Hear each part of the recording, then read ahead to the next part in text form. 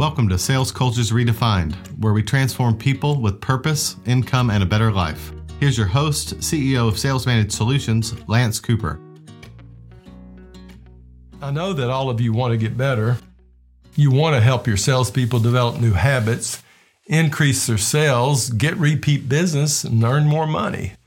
But things get in the way, and you allow them to decrease your optimism. So, how can the best at golf make a sales leader better? This past Sunday, Phil Mickelson won the PGA Championship. And you may ask, what does that matter? Well, he was ranked 119th in the world, and better still, nobody in the history of golf, 50 years old, had ever won a major championship. And he did. Now, the rest of this is about the interview that he had right after that last round. And I'm going to wade through what he said. I won't tell you all that the interviewer has asked. I'll just basically keep moving through what Phil said. And he started off with saying he got a lot of help from Amy and his coach, Andrew Getson, and his brother, Tim, who caddied for him. One interviewer asked, "What did you do?" And here's what he said. "Worked harder is the deal. I just had to work harder physically to be able to practice as long as I wanted to.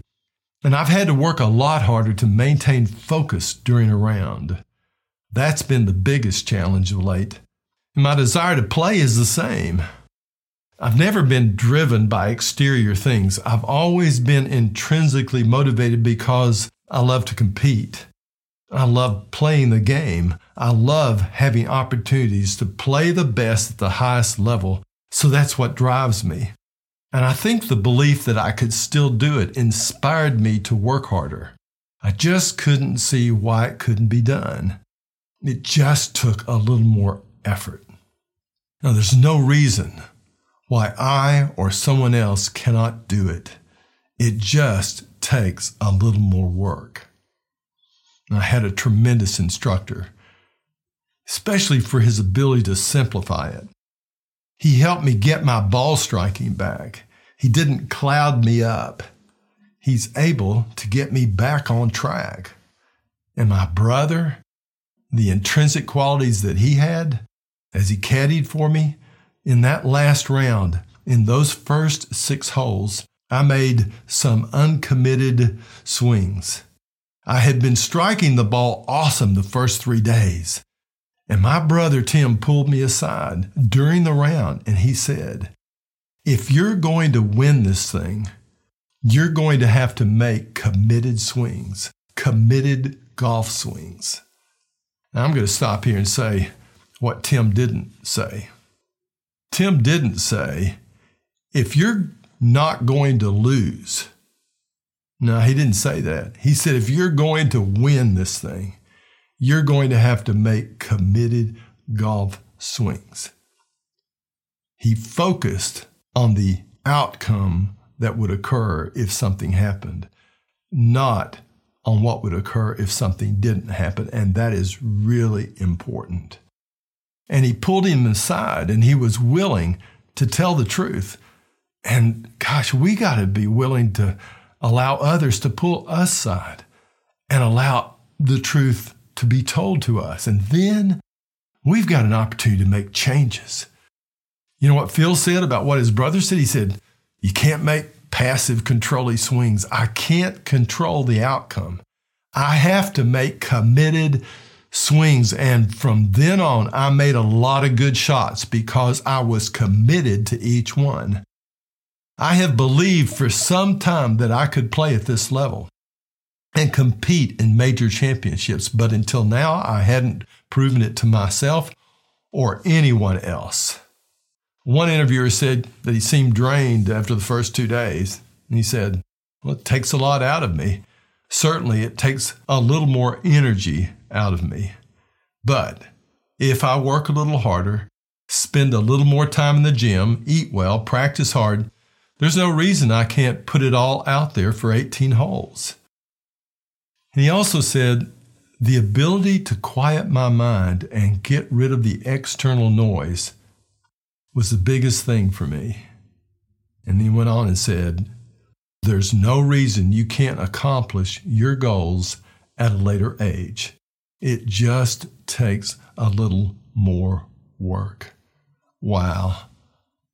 What a message to younger people. Somebody 50 years old says there's no reason you can't accomplish your goals at a later age. Well, what about a younger age, right? It just takes a little more work. Man, I think it also takes commitment and dedication. And he said, the amount of work and sacrifice. An interviewer was asking about that. What do you feel you missed out on that the younger guys don't? And he said, food. I eat a lot less. I eat better. I let my body recover.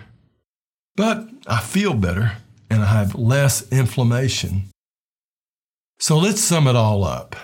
Right off the bat, he said that he had people who supported him, whom he allowed teach him, whom he allowed the truth from. Wow, what a group of supportive people. And we all need to develop people, find people who will be our friends, who are willing to tell us the truth.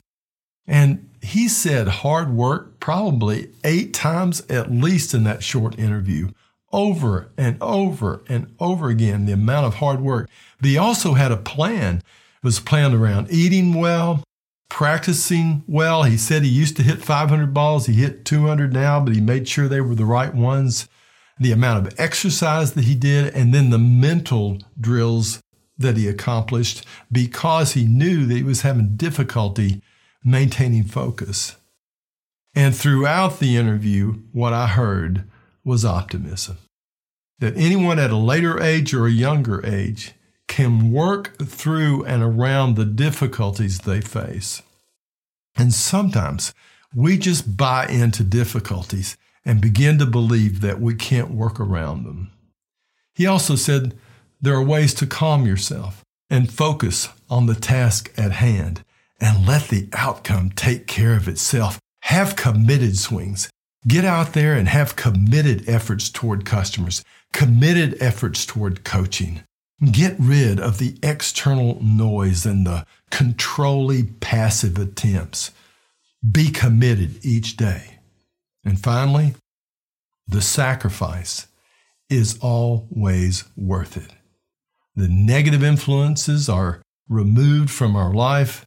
Physically, we could have less inflammation, feel better, and our health is better. And finally, we have better performance, not only for ourselves, but for the people we influence at work and at home. And that will make all the difference to you and the people that you give your life to help. You have just listened to Sales Cultures Redefined. Subscribe to our podcast on iTunes or Google Play, and we'll see you at the next episode.